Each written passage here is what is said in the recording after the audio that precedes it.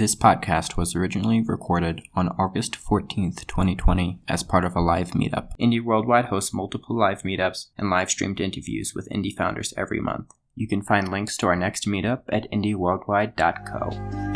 Yeah, we have with us today Luis Vieira of Portugal, who is here to talk about no-code, launching fast, and his recent acquisition of his no-code startup, Unicorn Ads. Luis, do you want to start us off with like a brief self-introduction, a bit of backstory? Yes, I'm originally from Portugal, and I've been in the no-code space ever since it wasn't even called no-code. Yes, I was on those WordPress websites that plagued the web a couple of years ago. I've been attempting some things, and yeah, after no-code started, I was very happy that we finally, like non-technical people, finally have means to make bigger projects, and so I hopped on pretty early. And yeah, I made about 3 projects, and my final project, Unicorn Ads, got acquired a couple of weeks ago. Can you tell us a bit about how that acquisition happened? Yeah, so Unicorn, first of all, it's best to explain the product. So Unicorn Ads is a product where you can see all of the ads from the top 1,000 Shopify stores. And this information is very valuable, especially if it's in a directory where people can easily access, the top 1% of ads. And so I focused on promoting it a lot, the project in the industry. And I got about 3 or 4 offers. Like there were different offers. Some offers were for affiliate deals. Some offers were for partnerships. And this specific offer, they wanted to buy it at first. And then I turned it into an acqui-hire because I wanted to keep working on the product, and they wanted to also have me working on the product. So this was how it processed itself. What was your marketing strategy for getting it out there? Yeah, I focused on, first of all, like my main fear was this is an MVP, and I'm pretty sure like if I'm starting to get any success, I'm going to have like clones of my project. And so I focused on launching it very fast. I launched it on every single Facebook group I could. My biggest boost was actually in the beginning. Like I got this very important person in the industry to share it on Twitter, which was actually like a very important traffic source in the beginning. And then even the founder of Beyonce, which is now the chief product officer at Adobe, he shared my project as well. So it kind of started growing from there. And yeah, this was my first strategy, and then Facebook groups, and then like some YouTubers and all that. Were those like powerful shares random, or was that something you made happen? I made happen. I contacted some users before, like I had somewhat of a pitch. I proposed like, look, would this be valuable to you? And most of them like, yes, this is super valuable, and they would just share it around the community. Can you tell us a bit more about your approach to Facebook, because you've written some articles about that, and I've started to copy your strategies there as well. Yes. And I think it'd be useful for a lot of people to hear a bit more about what you've been calling audience avalanche. Yeah, audience avalanche is kind of an open secret, guys, which is basically if you post on any group and you kind of do your pitch for your product, and then you ask, instead of linking it out, you just ask, hey guys, would anyone be interested in this? And if you pick your groups well, it's an avalanche. People are just like, yes, yes, yes, yes, yes. And a lot of people will just keep asking, yes, yes, yes. And so Facebook kind of takes the post and sees, okay, this is getting a lot of engagement. So it pushes it out to everyone in the group. And so after you have like 50 or 100 comments, which is very common with this strategy, the best thing you can do is you start tagging people and sending them to the link. And then you just say, look, guys, there's a lot of interest in the group, and then you just link it out so people don't have to write yes again. And if you do this, like I've been getting, 1,000, 2,000 visitors from Facebook groups, like every time I do this, which is absolutely bonkers for a strategy that costs, $0. It's perfect. So a lot of Facebook groups have rules around self-promotion that are very strict, and especially with new users. So how do you manage to post successfully on these groups, especially if they have like restrictive rules? Like this is definitely like a controversial strategy. It honestly depends a lot on the group. Like I don't know if you guys know Noah Kagan, the OK Dork. like I tried this on his group. Like the first time he was cool with it. The second time was like, look, I don't like you doing this on my group. And it was actually a very sad moment because I love his content a lot. And he was a bit disappointed. But definitely, like if you ask the Facebook admins first from the group, like most of them will accept it. They just don't want you to like randomly show up and just start doing this. But if you ask them and the tool is actually valuable to the group, a lot of them will be like, yeah, sure, go ahead. So first thing you do, you show up, you find out the admins, and you send them a message before even your first. Yes. I'm going to link the article that Lewis wrote up on Indie Hackers for people to read after this meetup because it's really good and includes like examples of him doing it for another project, which was e-commerce shrinker. Go ahead. Okay, I was just going to say, Justin in the chat is asking if on Unicorn Ads you went into it with a business model in mind. Yeah, actually, Unicorn Ads is kind of a weird project because I launched the previous project before called e-commerce ranker, where I was kind of making this manual Crunchbase for the top 1,000 Shopify stores, top 100, sorry. And I was using that as a lead generation process kind of mechanism to my agency services because I used to run Facebook ads for companies. And one thing I noticed was I had this super viral post on Reddit and everyone was like, oh, this is super useful. You can actually see the ads from these companies. And I'm like, whoa. I had like 23 categories of data and everyone was just focusing on you actually can get the ads. And so I think, okay, if I make this into a standalone product, I might have a lot more interest, which was true. Like, e-commerce ranker had 20,000 visitors over 6 months. Unicorn Ads had 20,000 visitors over a month. So it was like actually like I could feel that, people were much more engaged to it. People were sharing it. And so that was kind of, as for the business model, I didn't have a specific business model because at the time I was still doing agency services. So I knew I could, create leads and for my own business. But the product itself could work as an affiliate tool because I had so much traffic, I could just siphon it to, other tools, other paid tools, and I would just get, the affiliate money on the back. Reddit is its own beast. Do you have any tips for getting engagement there and, again, not getting Oh, yes.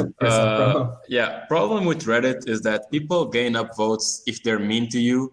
So you have to be, you have to kind of be above it and you have to kind of make yourself belong to the group. Like if you use memes and like if you use their language, they will accept you, but only for a couple of times. You can't do it all the time. So Reddit is a very risky distribution channel. Definitely one where I don't invest a lot of time because you can have the best post ever and then they just like kill you in the comments and it's impossible to get any traction. So that's a problem. Let's see. Can you talk a little, some of the people are just joining us. So could you reintroduce what the product is? Yeah, I'll link it. If maybe it might be easier because we're still using the old project, and it's unicornads.com. Basically, we have a directory of the top 1,000 Shopify stores linking to their ads on Facebook. So Facebook has this thing called Facebook Ad Library where they released it by themselves, where they show the ads from the e-commerce companies that run ads on Facebook. And our product was making it into a directory of only the top 1,000 Shopify stores. Because the thing about the advertising industry, and I'm pretty sure everyone will agree with me, ads suck. And so it's literally the top 1% of ads that are actually good. And by having the top 1,000 Shopify stores, we're kind of having like a quality control over what ads could, like the quality of the ads. So that's kind of the product. What are some of the insights that you were able to pull out of that once you started looking at what makes an ad good, especially for a Shopify store? Yeah, so first of all, the quality of the video, like, these Shopify stores, they're starting to get corporate. So they have like entire teams built around, only paid social. So these ads you see on Facebook for like direct to consumer products, they have entire teams going and testing them out. And if you can see what if you can see the trends, you kind of can predict the market, where the market is going. And that is very useful. So this is something that unicorn ads would really help, because since it's like divided by niches, imagine you have a fitness company. Even if it's a smaller fitness company, it's very good to instantly know what the big players are doing. And so you can kind of mirror your ads into what they're doing, and you have like some success. And so this is the main possibility of the product. How fast does like the ads ecosystem change? Is there evergreen styles of ads that always seem to work?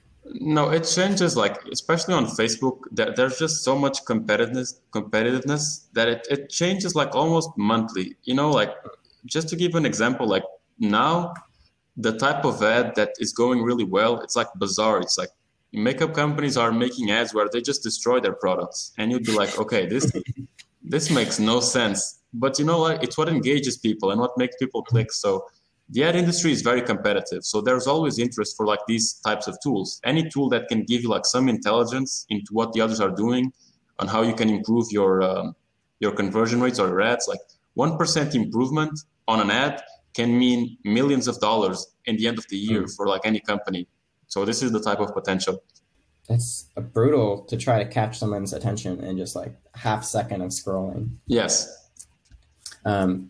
It kind of sounds like unicorn ads could become like a deeper analytics tool, even since you have all the data about what's performing well. Like you mentioned, the ability to pull out trends and things. Yes. Well, actually, at my current company, because I was acqui-hired, we're doing something like that internally. Because the agency that I was bought by an agency called Chamber Media, so it's chamber.media, and they're like a video creative agency. And to have the ability to pull out trends and to see what's working will give us a big edge over any company. And so this is kind of what we're doing now. How did that acqui-hire come to be? Who reached out to who, and what was that conversation like? Yeah, actually, big shout out to Chamber Media. They made it very simple and very fast. So I was promoting it. I was doing my audience avalanche tactic on a group, and I got this is crazy. I got 1,800 comments, which is just absurd. Like I've never seen that. Like for $0 in terms of marketing strategy, that was absurd. And the post was getting so viral. I was getting like messages by the minute. It was just absurd. Like I couldn't even go off Facebook because everyone was just messaging me. And so the CEO of the agency, he added me, and he was very nice. He made me a couple of questions like, what am I doing? He was making like basically speccing questions about the product. So what is the product? What do you think the future can be? What are you currently doing? And we had some back and forth. And I said, look, product is not really for sale, but I would be interested in acqui-hire because I wanted to focus my full attention on the product. And they were okay with it. And like full transparency, by the end of the day, they had like a contract that I could see. By the end of the day, I had a meeting scheduled with the president of the agency. So the next day I talked to them.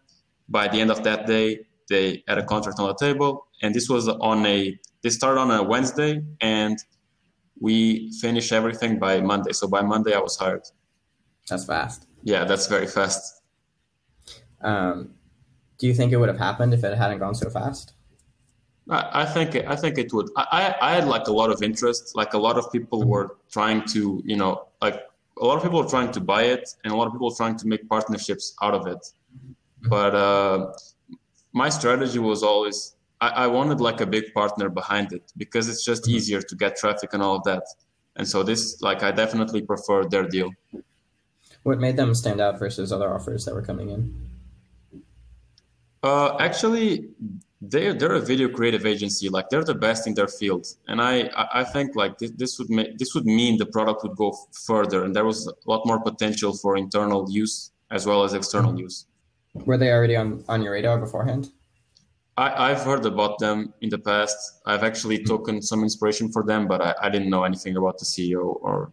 Yeah, it's a really cool story, and the way that it happened so quickly and explosively, very exciting.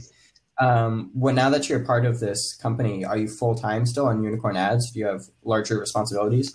Yeah, so they hired me as director of product and innovation. So I'm obviously like everything around Unicorn Ads I'm in charge, and of course I'm helping the the company in other areas like email marketing and all that. This is also stuff that was included on Unicorn Ads. So Unicorn Ads had a big email marketing component. Someone was asking about my business model. My business model was getting as much data as possible from people who were visiting Unicorn Ads. So we had a lot of email pop-ups and things that could, we could get data from anyone who was visiting. So this was it. And I'm also helping the company in that. How do you manage your email marketing on your projects? For Unicorn Ads, I use ConvertKit. So it's, in my opinion, it's the best email marketing software that any maker could have. They don't allow like video and images directly on the email, but because they don't allow that, they have much bigger like delivery rates. They're some of the highest delivery rates because it's only text. And by being only text, I found that when you send out an email, even if it's like marketing email and it's only text, people read it because it kind of feels like a personal one-to-one email.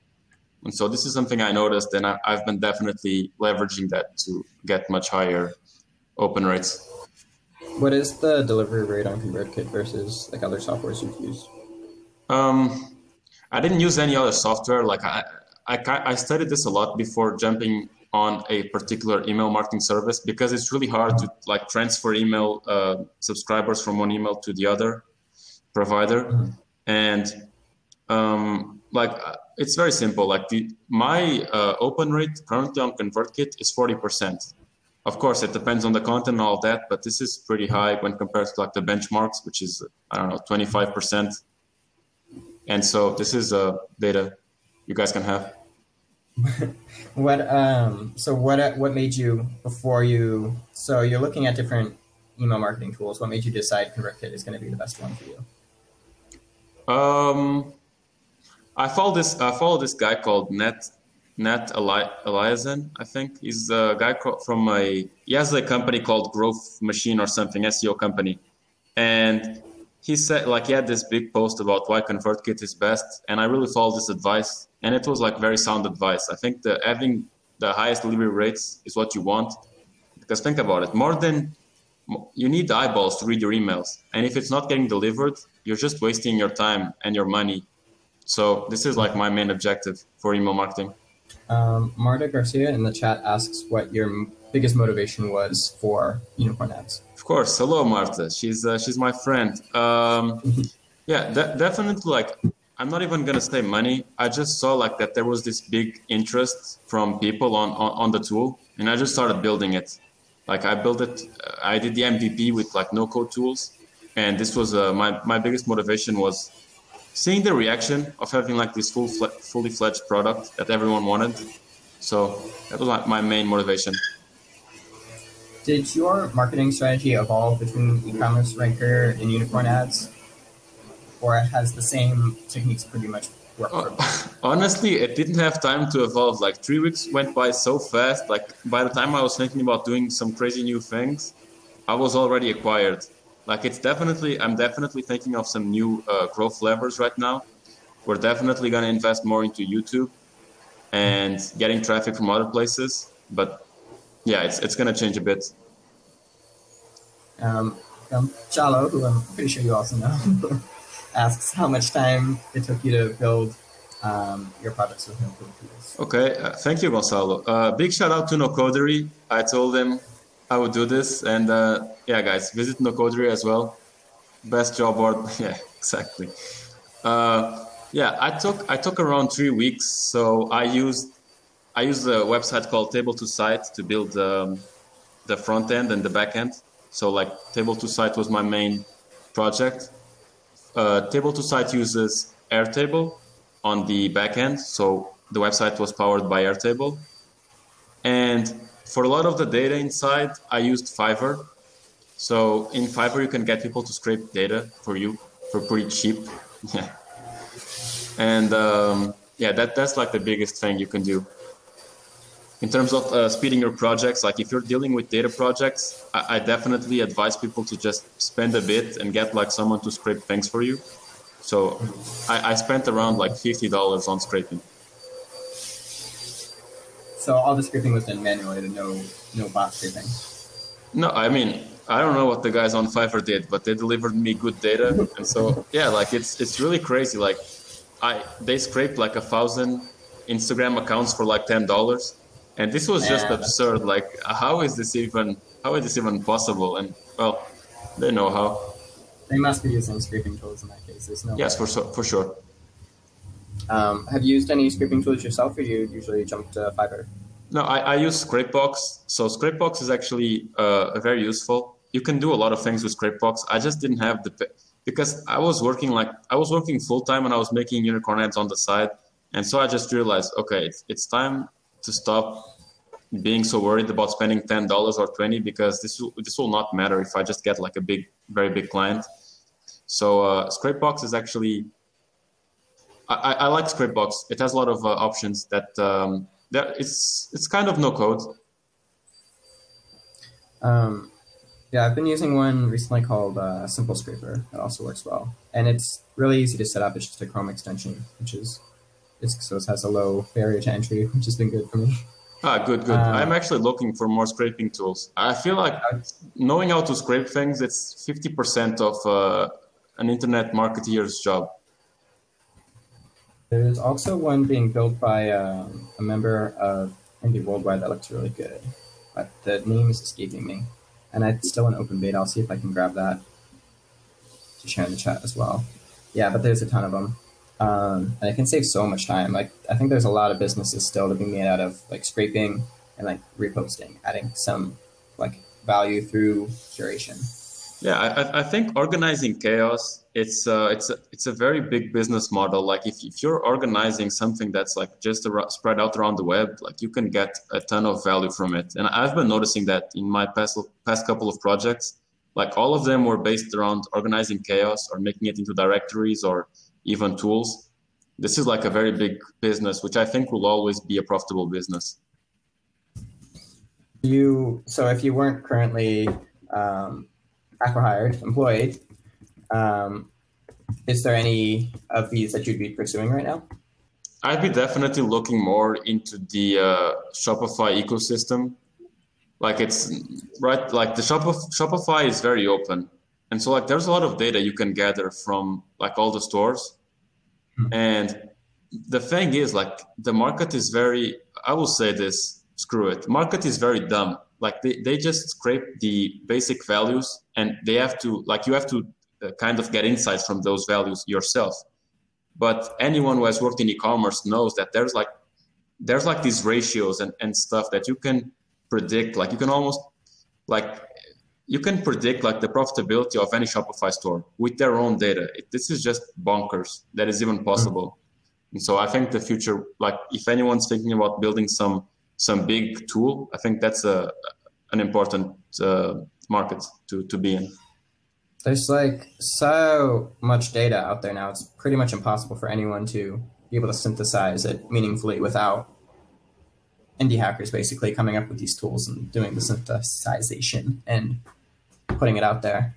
Yeah, I think the problem about synthesizing data is that you don't know what you don't know. So you don't know what the market really wants. When I made like my Reddit post that went viral about the top 100 Shopify stores, one of the big insights that I got was a lot of people came to me asking for like data, and basically I served them, but my main job was obviously running Facebook ads. And I got this message on Reddit about this guy saying, "Hey, we're a Chinese investment fund, and we want data, all the data you have." The deal in the end, it didn't go through. But the thing is, like there was clearly like a lot of interest from companies regarding getting all the data you can and just organizing it. Why did that deal fall through? If you're allowed to talk about it. No, they just weren't very business oriented in the sense that they were like trying to. I felt like I wouldn't get my money's worth from my work. So. Mm-hmm. I have a question on why you chose to migrate from like the direct Airtable integration to a table to site. No, the table to site uses the Airtable integration. Right now, like I can say this, we're migrating, which was like my original plan. We're migrating to Webflow. So also big shout out to Webflow. I think they're clearly the big monopoly in no code. So let's see if this goes well. What I mean is on your on e-commerce maker, right? You just did straight dropped the Airtable into the landing page, whereas this table to site, it's got a bit of a prettier front end. Oh yes, yeah, definitely. Like the thing is, there was kind of a journey. So I finished college in September, and I was taking like baby steps regarding side projects. So my first side project was literally a dump of all of the targeting options that social media had in terms of ads into a Notion, like just a Notion page, I guess. And that was like, it had no accessibility. It was like very bad user experience. It was just a list. However, it got to the front page of Hacker News, which I thought, okay, this is just absurd because I instantly had like 150 email subscribers. And I thought, oh my God, this is going to be really easy if it's all it takes.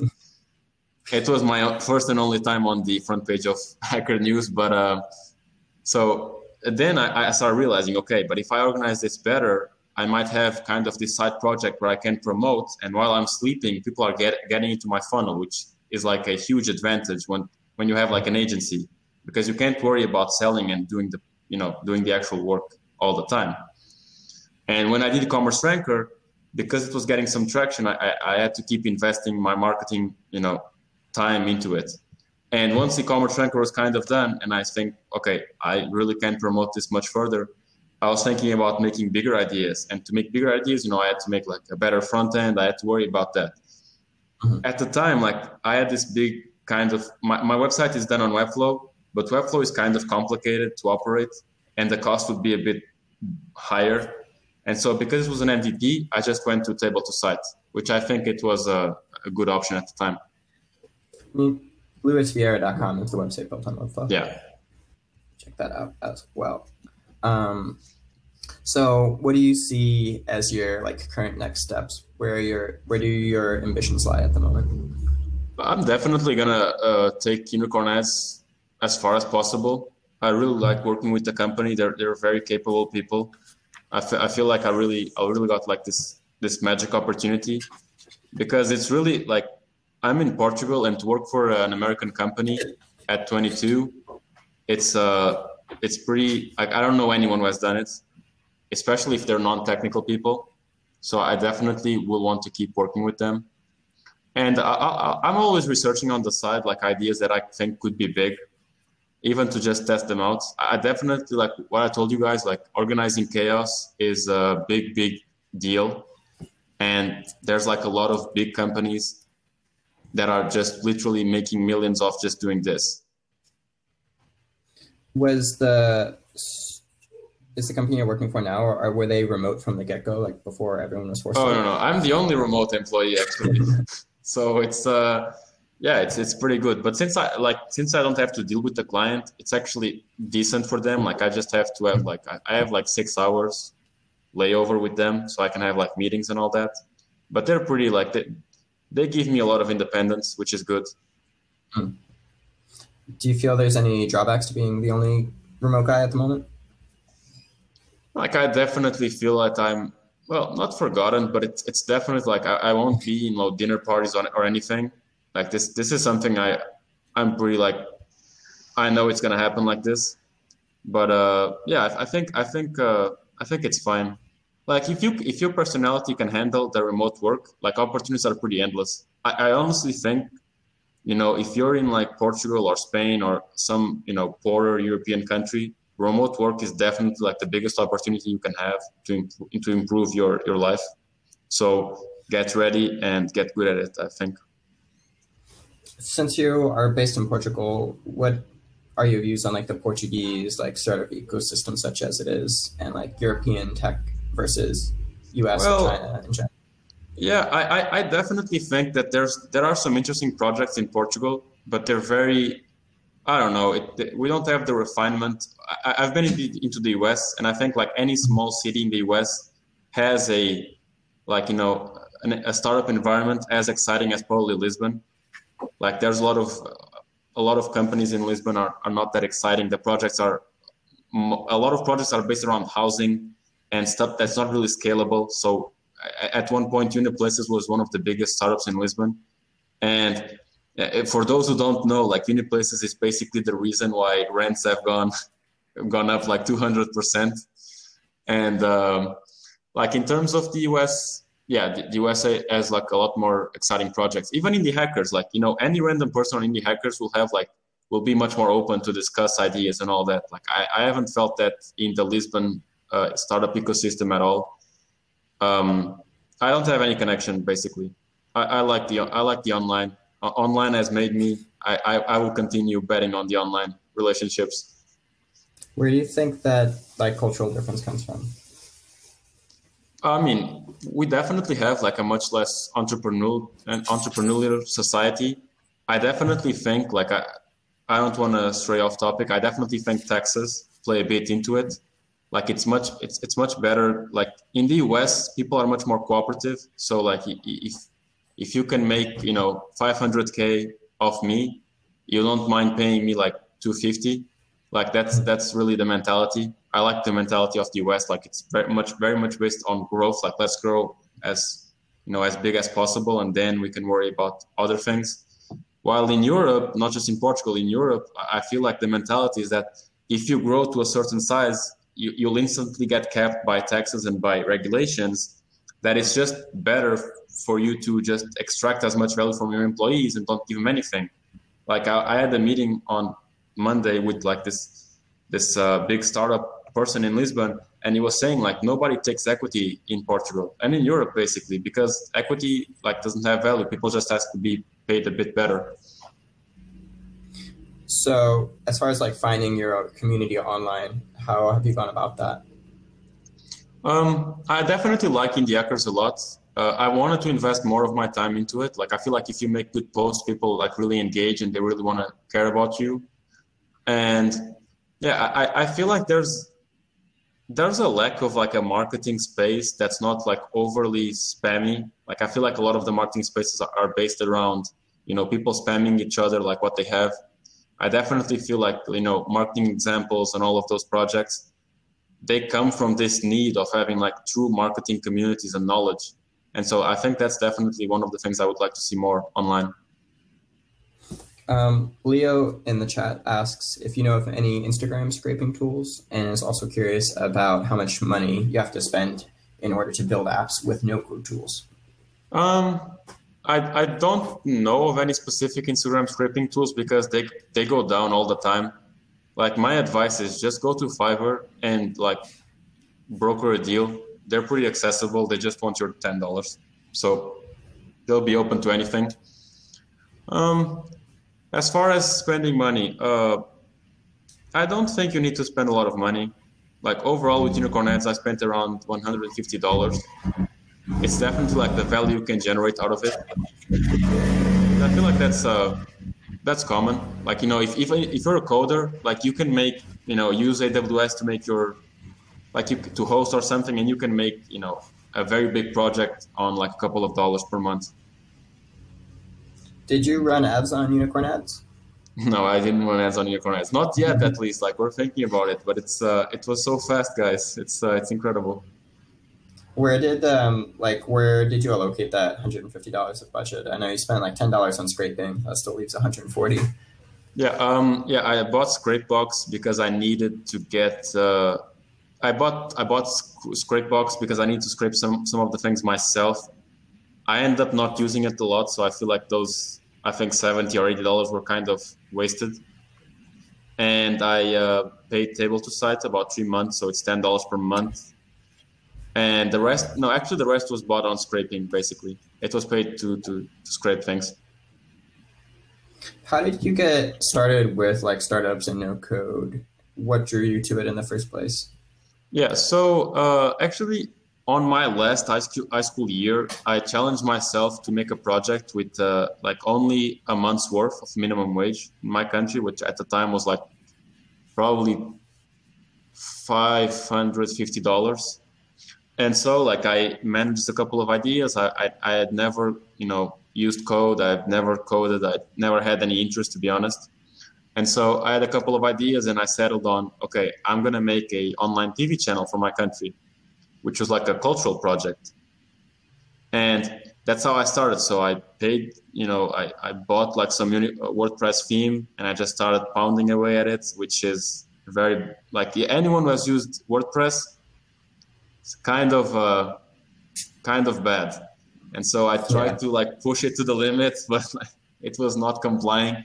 And so I made like this cultural project. And at the time it was like it defined my person, I think, in terms of like what I'm doing today. Because even though it was like a very bad project, like if you go to like,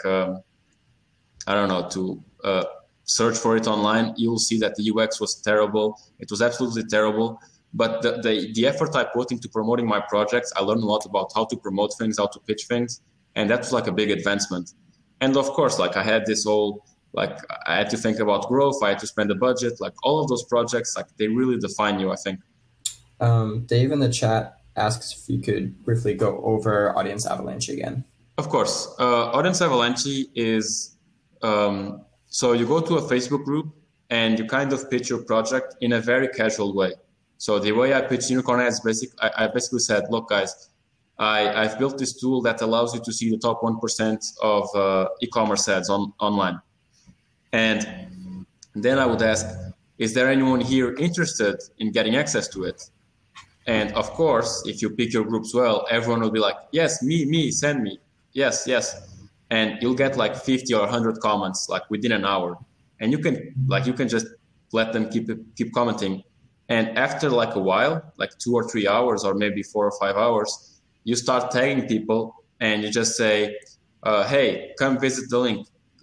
Here's the link. And you can tag up to 50 people per comment. So you can I just tag all of the first names. So it's like Anthony, Lois, Dave, like all of these like only first names. And then you say like, hey guys, here's your link. And people will get the notification. So you will instantly get like a lot of traffic. You can do like this 50 people comments about, until Facebook like kind of stops you from being able to tag people, it's like 5 or 6 comments, which is like at least 300 people. And once you do this, like you start to get like a lot of traffic. And since Facebook still sees that there's like a lot of engagement, a lot of positive signals, they'll start, pushing your post to all of the group members. And when Facebook is doing this, what you do is you just edit your original post and you post your link there. So nobody needs to comment again. And this way, like you get like a ton of traffic. I've done this for like all of my projects, and I've gotten like, I don't know, over this year, I've probably got like over 50K users from Facebook alone, which is like absurd for $0, by the way. You've written about LinkedIn strategy too. Could you tell us about that one? Oh yes, it's a very simple way to capture, search for people. Basically, like there's something called Google Dorks. I think it's best if you just write in the chat. And it's kind of a way of making Google search what you really want. And so there's like ways where you can search only on LinkedIn. So if you do like site LinkedIn.com, maybe I'll write it. So you do like this. If you do this, like you can just, if you search for that on Google, Google will only give you results from LinkedIn. And if you do this, like you can, if you start thinking about ways of doing this, you can do some crazy things. Like you can do site linkedin.com, and then you do like @gmail.com. And so you start getting only results where Google has found a Gmail account. So Google is kind of your database for this. And yeah, like if you're doing like some project and you want to get the emails from like e-commerce people, you just do site linkedin.com @gmail.com, and then you do like e-commerce, and then you start getting like this huge list of like all the people in e-commerce, and you can scrape that. How do you scrape Google results? At the time, I used some extension called Data Miner, which basically it allows you to scrape only the exact result you use. So I used to like say, look, only scrape the entire sentence that has like @gmail.com. So it would scrape, like it would give me the link of the profile, and then it would give me the exact Gmail account, which was very useful. Are there any other like websites you target with certain marketing strategies or other marketing strategies in general that you leverage? Mm, like you can post your link on some Reddit communities, like some subreddits directly. They're not very common, but you definitely can. Um, Other things. Um, if you can find people who have like big newsletters, that's also like a good advancement. Like people will be responsive to that. Like you can get a couple of visits off that. Other than that, I think if you do a piece of content that's very good, you can repurpose it and use it on several websites, which I think is like where the magic comes from. Like Ari from Marketing Examples does this a lot. Like you'll see that he has this master post, and then he will just cut off pieces and he'll like do different posts for like different places, but it's all coming from like one post. So he's saving a lot of time on the back end and he's getting a lot of subscribers, on the front end. So that's definitely one strategy you guys should consider. Is that something you did with Unicorn Ads?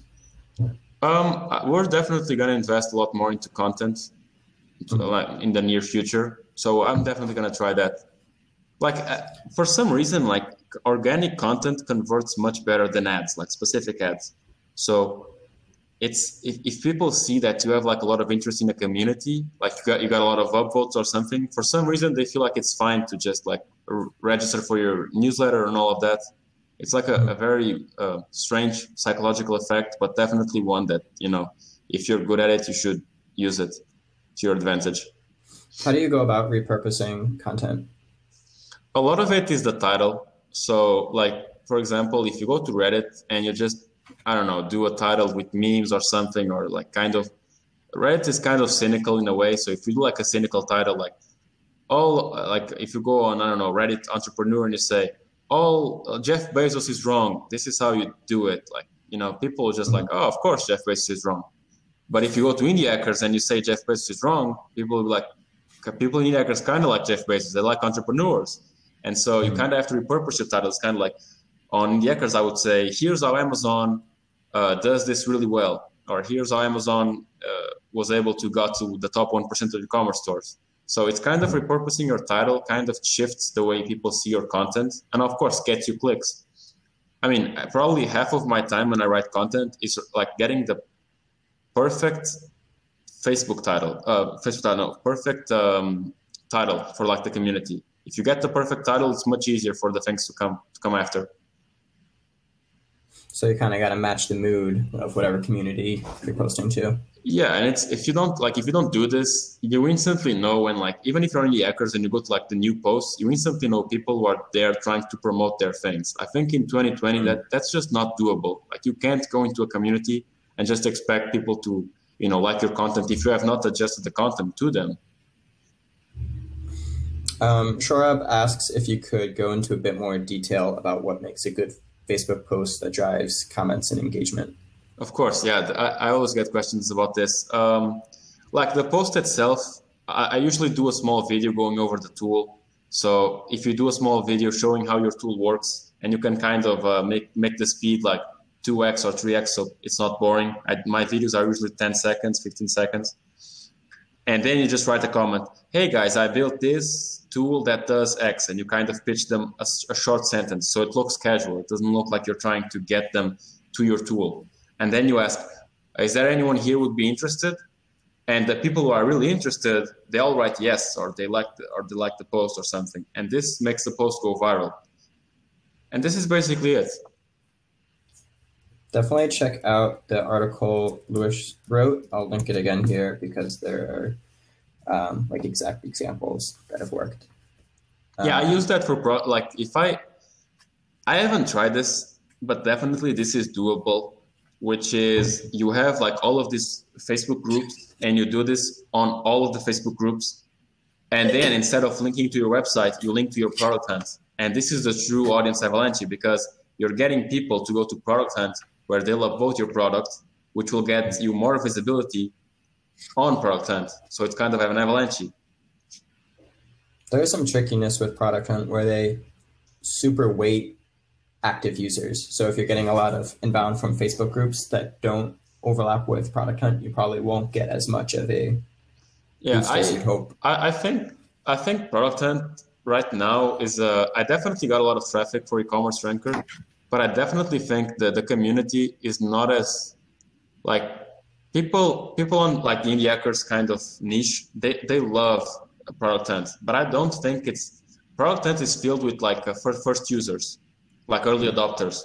And the problem about early adopters is that you make a to-do app, which is like I think probably everyone on indie hackers has made a to-do app. You made a to-do app and you launch it on product hunt. You're gonna get like 50 users out of it, and that's fine. But when the next to-do app launches, those exact same users will just sign up for the next to-do app.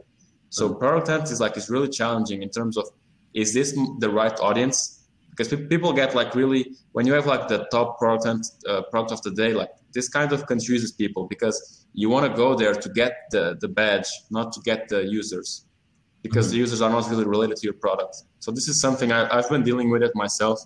Like I haven't launched Unicorn ads on product hunt. I don't think it's valuable. I'm probably going to wait a while until I do it. So this is just something you guys should keep in mind. My feeling or my impression of Product Hunt is that it is super surface level and is mostly based on how pretty your designs are. Because as you mentioned, there's super high churn and it's all about trying the next hot thing. Yeah, guys. And like if you go to Product Hunt and you spend like a week scraping Product Hunt, I feel like the same person could have like seven product of the days in a row. It's like anything that gathers like a list of tools always goes to the like top product of the day. So like these types of products are always successful on Product Hunt. But the problem is that this confuses people. This shows that it shows that you're not really going to get like any business model out of it. So Product Hunt like has a lot of products with like good business models that don't go further, and a lot of like just cute products that, you know, go to the product of the day. Yeah, it definitely works for some products. Like if you have high alignment with the Product Hunt community, so you're building a new email inbox, perfect match, launch on Product Hunt. Yes. No, and they're definitely like it's definitely a good. I'm kind of sad that there's not much more product hunts. Like I've launched on beta list, I've launched on a couple of services like this, and I don't get like any traffic. So. Nick Guzman asks, what are some resources that you've used to learn and develop on no-code platforms? One thing you can do is before you're launching like an MVP and you really don't want to have like much work, you should definitely find other products that were built on your tool of choice. So if you want to build on like on table to site, like I only picked table to site because I found that there were like some products that were the exact same as what I wanted to build. So I got I kind of copied the design because it was not my concern to have like the perfect design. So I was not going to waste time thinking about the design. And so this is kind of the best thing you can do in the beginning is you kind of have to steal. You have to steal like the things that don't matter to your product. Like if there's no value in the design of your product, it's okay to just go there and just copy what the design that already works for like a different product. If you like it, go ahead. This will save you like a lot of time. This is something I always tell people, like you don't need to reinvent the wheel. You need to have, you need to have the engine, not the wheel. If there's already a wheel, go ahead and get the wheel because your product is probably not going to be, you don't need to think everything about your product. It feels to me like that's kind of the core ethos or value proposition of no code is don't build everything from scratch, just focus on what makes your business unique and then copy everything else. I think so too. And I think no code like opens a lot of possibilities for the non-technical people. But the funny thing I've noticed is that a lot of people in the no code space are actually devs who are just like, they just don't want to, get everything from scratch, get like, code things. So it's kind of, I don't know, it's kind of weird. I thought I would find more people like me, like non-technical people doing stuff, but all my friends in no code. This is like kind of a funny how things turn out. Personally, I'm trying now to be more of a no-coder despite starting as a coder because of the time savings. But it's definitely a bit of a psychological hurdle to like, you can't have everything pixel perfect how you imagine it. But you can have it really good, really fast. Yeah, I've had some conversations about no code, and I think everyone kind of feels the same. like no code makes it really easy to make the 90%, but the final 10% will be impossible. Like there's no way, like there's no way you can have like 15 integrations and that will be like your product. At one point you need to get a dev. Like even for unicorn ads, we recently, like my company, we hired a dev person because it's just going to be necessary. There's a lot of things that a dev can add value to. I mean, this goes without saying, of course, but it's definitely like one of the challenges on no code. Gonzalo, who has good insights on this, mentions that the non-devs on no code are certainly growing. I feel like one of the platforms that are really going to pull ahead long-term in no code are the ones that do allow you to drop into that lower level when you need to. So like the bubbles and the web flows that at some point when you hit their limits, you don't have to leave their platform. You can hire a specialist to keep going. I'm just worried about the business model. Like this is something I worried a lot, especially about companies. Like for example, I'm really scared that Webflow, like VCs come knocking and Webflow just, I don't know, Webflow just starts costing, 3x or 4x the price that it costs now. Like this is a possibility. Like WordPress was terrible, but WordPress was open source. So like this wouldn't happen. Like at most, like it would just get buggier and buggier. But this is definitely like one of my concerns about no code is that if a tool gets really popular or gets acquired, the owners will want to like extract as much value as possible. And a lot of people come to no code not just because it's not just because it's easy, but it's also because it's cheap. Like if you want to do an MVP, you also have to consider the cost. Like if you want to do 10 MVPs and each MVP costs you $100, you just wasted $1,000 on possibly something that will not give you any money. Mm-hmm. I think Webflow does allow you to export code, but I think you have to pay for it at least for a month in order to export what you've made. I would really like to see like an open source no code tool, like the same way WordPress had an open source version. Yeah, I mean, that would be interesting. There's like that. Yeah, of course. Yeah, I think I talked to this about Gonzalo. I think, yeah, of course, Webflow allows you to export code, but if you have like a ton of integrations, all of your product is based on like that very specific ecosystem. If the ecosystem changes, just the amount of time that you need to take your product away from Webflow, which can be like 6 months or 12 months, depending on how big your project is, it can be like a lot of costs. You're definitely taking a risk anytime you build on top of another platform, whether that's like the iOS App Store or it's Webflow or whatever. This is part of the trade-off is you're putting part of your future in the hands of some other company. Yes, that's true. I mean, some people have been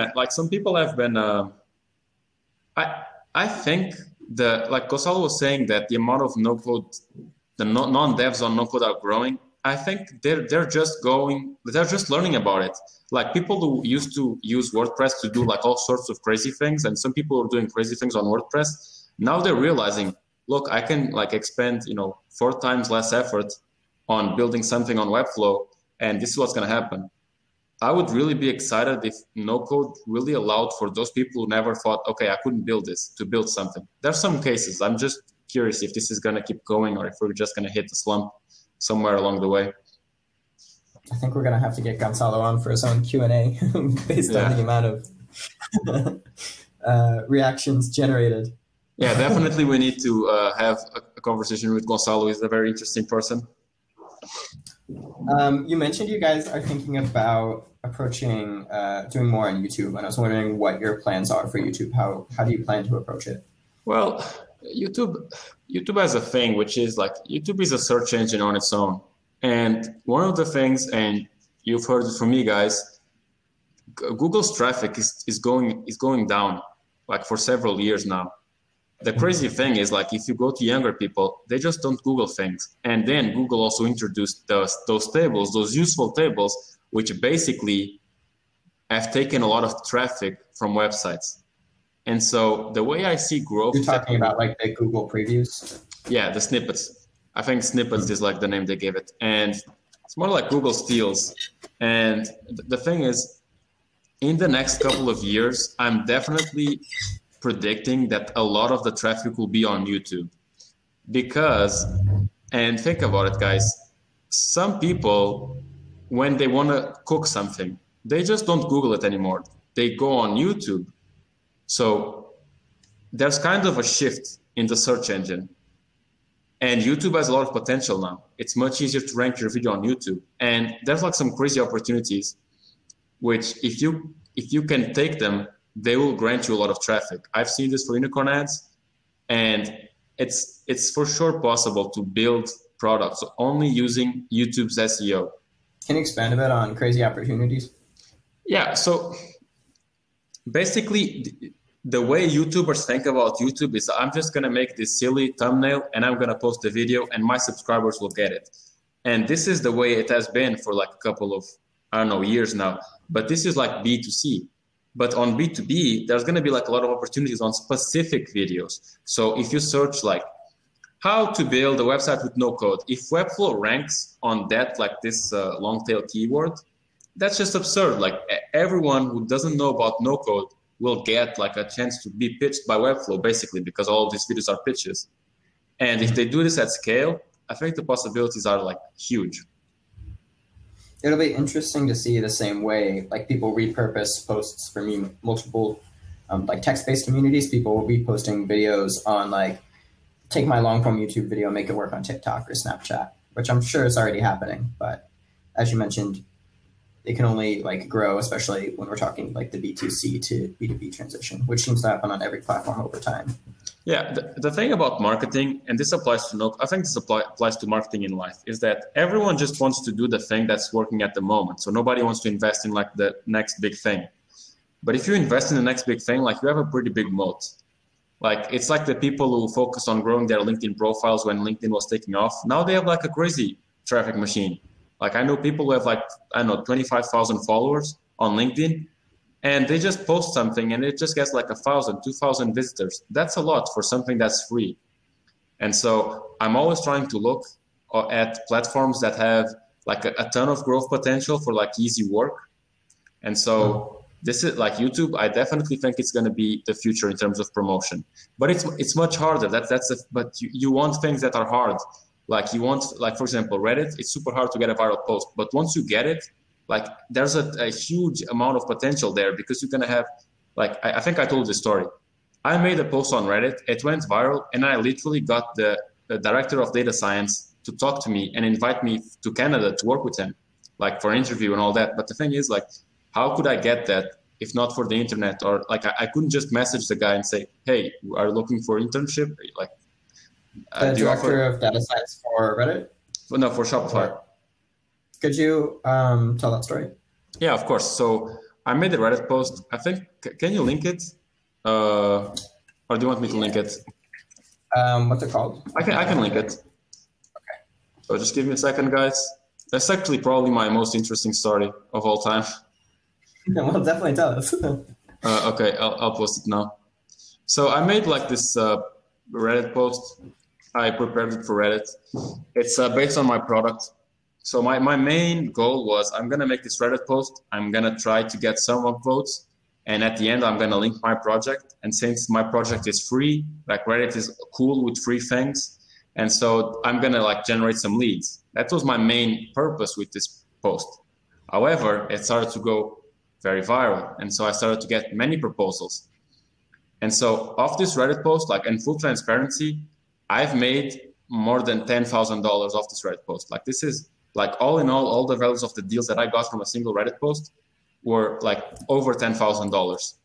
And I like the post started growing super large, and I got like a message and saying, hey, Senior Noodles, which is my username.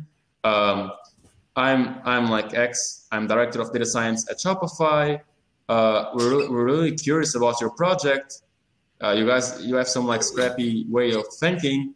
Like, would you be interested in an internship on Canada, like with Shopify for data science? And I was like, well, this is pretty crazy. And then I got a second message from the engineering manager saying the exact same thing. Oh, look, like this post has been going like viral on our like headquarters, like everyone's talking about it. Do you want to take like an internship here? And like at the time, like nothing happened because I'm not really a technical person. So I just said like, look guys, I'm not really a math person. So like, I'm not sure I would adjust well to the position, but I definitely appreciate a lot your interest. But it's crazy. Like it's absurd. I definitely see the, like, you mentioned being cynical on Reddit as well. I see that here. Here are my boring findings as the title. Oh, yes.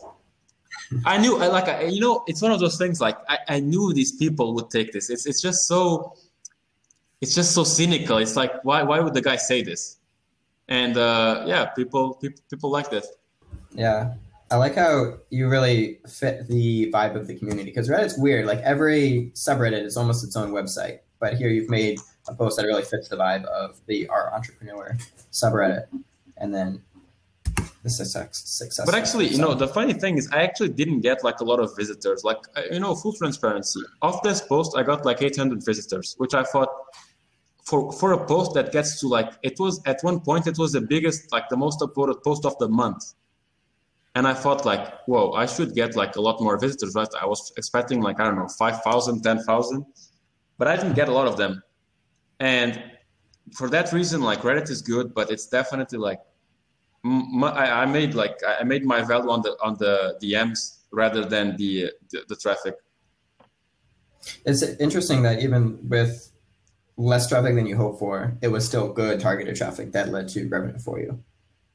Yes. Yeah, like a lot of people, a lot of marketing people actually leverage this. So, like, a lot of marketing people will use channels that are very close. Like, for example, I know a lot of people use their own Facebook profile as kind of like a marketing channel, because Facebook prioritizes posts from profiles now.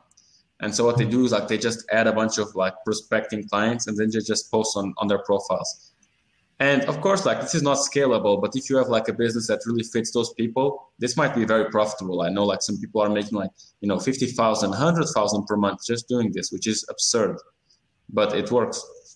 To throw it back to kind of the beginning of the chat, you mentioned getting on newsletters as another like marketing channel you've pursued. How do people do that? How do you get in contact with a newsletter and get yourself featured? Like, biggest challenge, definitely finding a newsletter that fits your exact product. And if they're like based on, I don't know, like, there's a lot of newsletter based around tools. Like, that's just super simple. Hey, I built this. You make like a small pitch, and if they think it's like useful, they'll feature you. But newsletters don't really drive a lot of traffic, I've noticed. That's why I've been kind of like, I'm done with them. It's like you have to kind of do an ROI of time. Like, if you spend, I don't know, 2 hours finding newsletters, sending emails, and in the end, like, the combined traffic is like 200 people, maybe less. Well, is it really worth it? If you were to launch a new product like tomorrow, where would you be focusing your energies in terms of marketing? The Facebook groups, for sure. I would be looking for more partners. What do you mean by partners? It's easier to partner with people. Like, I've definitely had some difficulty with this, because the markets I operate are markets very much based around like rock star markets, which is like the 1% takes the 99% of the money, while the 99% make no money. And so, like, I would definitely be looking for like larger people who have bigger audiences and leveraging that. I feel like that's a bigger business opportunity if you can provide something that they don't have so far. Have you been able to leverage that so far, partnerships? Yeah, I mean, I don't like my industry a lot for that. It's kind of scammy. Marketing industry is kind of scammy in that. Like, you always feel like they will, go away with your money or not giving you the money. But other industries are better. Like, for example, I've talked to this lady who has like this blog, kitchen blog. Mm-hmm. She gets 1 million visits per month, which is like huge. And yeah, she was much more easy to do business with. And that's something I was thinking, like, Jesus, if this is this easy, like, you can build business off these people. What did that partnership look like? In the end, like, I was doing this partnership for a client. So the client wanted to get like a kitchen deal. And it was basically getting a pop-up on their website. Since she gets 1 million visits, we'll do a pop-up. And it was basically it. She was only getting like AdSense revenue, which is peanuts. So if you can pay like, $1 above that CPM, it would be like probably 50,000 per month or something in terms of like what we would give her. And that's like for 1 million visitors, that's super cheap. So it's like a flat rate, not a revenue share. Yeah, well, she asked for revenue share, but then like my client didn't want because the product was very cheap. Like revenue share was not like very doable. It was more of a scaling product, not like you couldn't share a lot of it. So, but it's definitely possible. Like if you find big personalities online that you can leverage off to get traffic. Like my main marketing thinking is where I can get traffic, because you need to siphon traffic from wherever the channel you're going through and to put it on your website. And you need to get, of course, qualified traffic. The number of eyeballs you get on your website is like, it's going to be like a percentage of the amount of return you're going to get, like in terms of dollars. This is like the way you should think about traffic channels. That's why, like, for example, this might be controversial, but I never had like a single Facebook page or Twitter page for my products. That's worth it. Like that's worthless. I see a lot of projects who are makers. The first thing they do is they will just create like a Twitter page, a Facebook page, and then they have like 10 likes or 11 followers. What's that in terms of traffic? That's nothing. And so that like you should spend your time thinking about how can I leverage the maximum amount of traffic so I can like, keep growing and growing and growing. That's a really good point. It's really common, and I've definitely fallen for the same trap. It's like you try to focus on building your own audience for something nobody cares about yet. When you have all these big, juicy audiences, just right for the leveraging. Yeah, and built for you.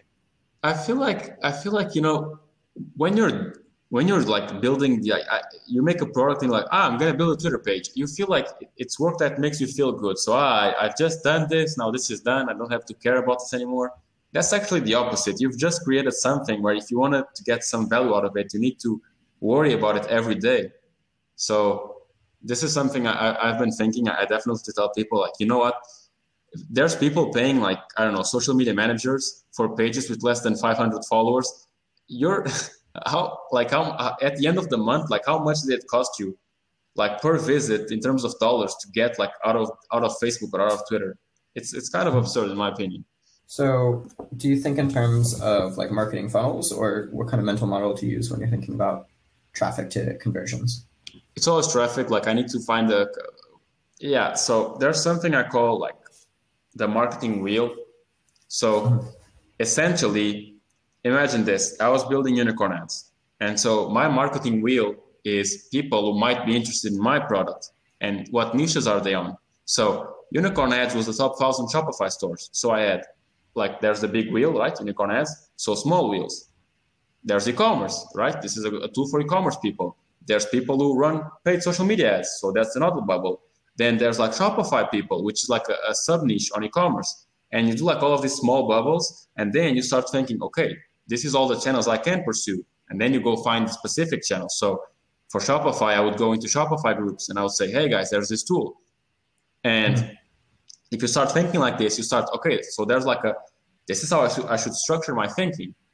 And like the larger your product grows, the more your bubble grows. And so you have like other places. Is that basically the approach you take with your clients as well when it comes to freelancing?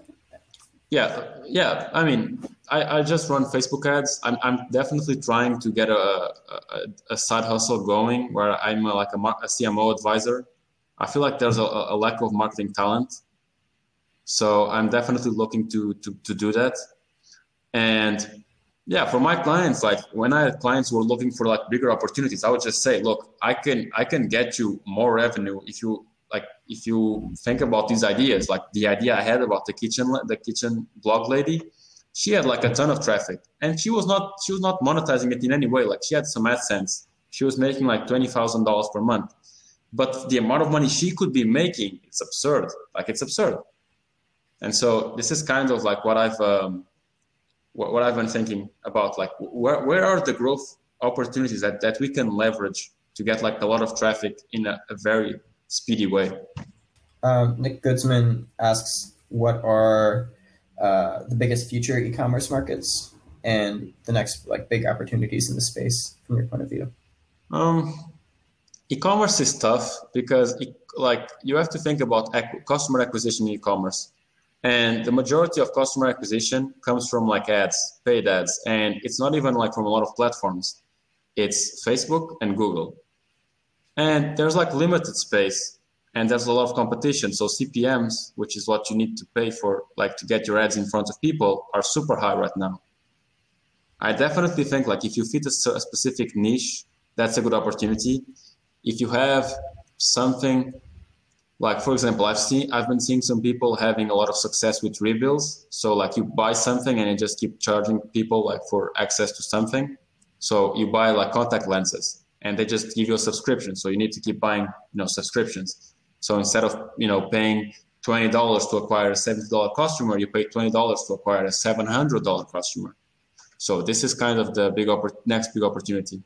It's a kind of an interesting parallel between like physical goods and software goods. Where software, it started like you buy Photoshop once and you have it. Now you subscribe to like Adobe Cloud Services, right? E-commerce, you buy your contacts for the year. You buy a pair of glasses. Now you subscribe to contacts monthly. Yeah, it's like the trail software. If you like, one thing that I benefited a lot from being on the advertising industry is that you start thinking about growth in a different way, because there's a ton of growth avenues that just get exhausted. Like, a lot of the stories you see online about drop shipping and all that was good in 2015. The people who were doing that, they were making so much money just because Facebook ads were cheap. They didn't have like any good business. They just took the opportunity, that they rode the wave, what they call it. So right now you have like these people work at McKinsey who are like, super smart. And in 2015, there were like kids in their bedrooms with like very bad Shopify websites making, 500, almost millions per month just because Facebook ads were cheap. This is the kind of crazy things that I always think about in terms of like opportunities. There might be something right now that it's as like a super low cost to barriers to entry, and you could be like super rich by, the end of the year or something. This is something I've been thinking a lot, like what is the growth lever that is so cheap that any business could use it? Facebook ads were one, like it was really ridiculous. At one point, it costed less than 20 cents per click. Think about it. It's absurd. Do you see any like undervalued growth levers right now? Yes, really Pinterest is very undervalued. Like for $1 million, you get you can get like probably 1 million clicks, which is like $1 per click. Pinterest is definitely one, but like not. A problem with Pinterest is that, it's a very specific audience. Like you're not going to sell software on Pinterest. Things that are very undervalued. LinkedIn messaging, LinkedIn conversational ads are very undervalued. You can like probably close deals for like $50, and I'm talking about like big enterprise deals. What's a conversational ad? It's kind of like a chatbot. You tried Facebook Messenger chatbots, right? So what you do is you send a message and it has buttons. And if the person clicks on a button, they keep the message going. You can do this. So it's much more interactive. It's not like in your face messaging ad, like buy this. No, you can make it conversational. You can kind of make a personality out of yourself and sell yourself. Mm-hmm. And so this is like a big opportunity, and it costs 15 cents per message to send. That's absurd. Other undervalued growth channels? YouTube will be it's an undervalued. Like if you invest on YouTube SEO, like if you think your product is like, if you're thinking in years of product, YouTube SEO is definitely one of it. It's kind of interesting how YouTube has both been around for a lot longer than a lot of these other like social media platforms, and yet it's also still one of like the largest future sources of growth potentially. Yeah, and the thing about YouTube is that I think a lot about like if a platform has a lot of users in it, even if the main objective is not business, you can always do business in it. So it's like TikTok. People say TikTok is all young. Well, rest in peace TikTok probably, but if TikTok kept going, eventually your grandparents and your parents would be there somehow. They would be there, and oops, my Loom Cube just went out. That's where the money would go. you see, like, you would have a ton of opportunity. So yeah, I definitely think, like, if you find a place that has a ton of users, you can make a lot of growth just because that place doesn't understand how to monetize users very well. It's what I was telling you guys. The kitchen blog lady. Think about this. She has 1 million visitors per month. If you were like a knife company or something like related to kitchen, why wouldn't you just pay this lady much less than you would pay Facebook? Because for Facebook to reach 1 million people, you would pay much more than you would pay 70K. And the amount of difference that you can get from this lady, it's crazy. Another question from Nick: what are the current or future like pop-up businesses? So like gold rushes, like job shipping. Do you see anything coming down the line at the moment? I think dropshipping can still work if you have like an America. I'm telling you, rebuilds are the future. They are already here, but there's ways of making it cooler. And I definitely think that's a good option. But I'm not thinking of like a business that's really easy to get in right now. Nothing comes up. It's interesting to see these gold rushers come and go. It feels like with the internet, they can happen so much like faster and harder and bigger than they used to be able to. It's true, but the thing is, like, gold rush for decades. But what's like, like we're gonna look back and we have like seeing all these kids with like millions of, I don't know, drop shipping. But the thing is, like, at the time, nobody cared about those kids. Everyone was, it's weird. Like, you only see the wave after it passes. So it's interesting to see what like long-term businesses end up coming out of like gold rushers, right? Like you have like drop shipping, right? But it leaves behind it a bigger Shopify. There's like businesses positioned to take advantage and grow from gold rushes. And if you can be that person, then you've built like a long-term business potentially. Yeah, but the thing about dropshipping is that dropshipping was not a business, because if your business goes under because Facebook ads get to like they were depending on Facebook and China. Like if you look at the dropshipping history, you can kind of find a parallel to like all of the big businesses. So China wanted to push more product into the US. So what they did was they just like basically they were paying these dropshippers to get more product into the US. So they were like paying the postal service. So they would you just have to wait like 45 days, but you'd get your product. And that's the thing, like dropshipping was not sustainable. Dropshipping was just because of Facebook ads. And so that's kind of, I don't know. It's kind of what I think about these businesses. If you can find a growth lever that's super easy to get and to just scale, that's perfect. Facebook ads were the thing at the time. You could pay, I don't know, $20,000 and you could reach 1 million people. Imagine what this could do for any business. If you could reach 1 million people of like qualified customers, that's absurd. It's a similar danger to like building on top of a platform, right? Like you build a Facebook app, you depend on Facebook to own your code and let you have your business there. You depend on Facebook for your traffic. You depend on Facebook to continue to give those users. In both cases, you have like this core vulnerability. It's true. But one thing I've been thinking is like you cannot build the long-term business off it, but you can definitely like get a lot of like, like within the time that the opportunity has passed, in the meantime, you've gotten a lot of value out of it. And even for yourself, like for example, this no-code thing. I love no-code. I'm definitely curious to see where it's going. But I've taken my value out of it. Like I got a great job. I got some great stories. I met some incredible people. Like this is what you should do. Like when things are starting to rise, you should take as much value for you as possible. So even if it dies off, like you're done. But like if you want to think about long-term business, think about stuff like Built With. Like if anyone here knows the story about Built With, it's crazy. It's a $15 million business that has literally one person working on it. And what they do is they just scrape everything basically. What was their like key to long-term success, do you think?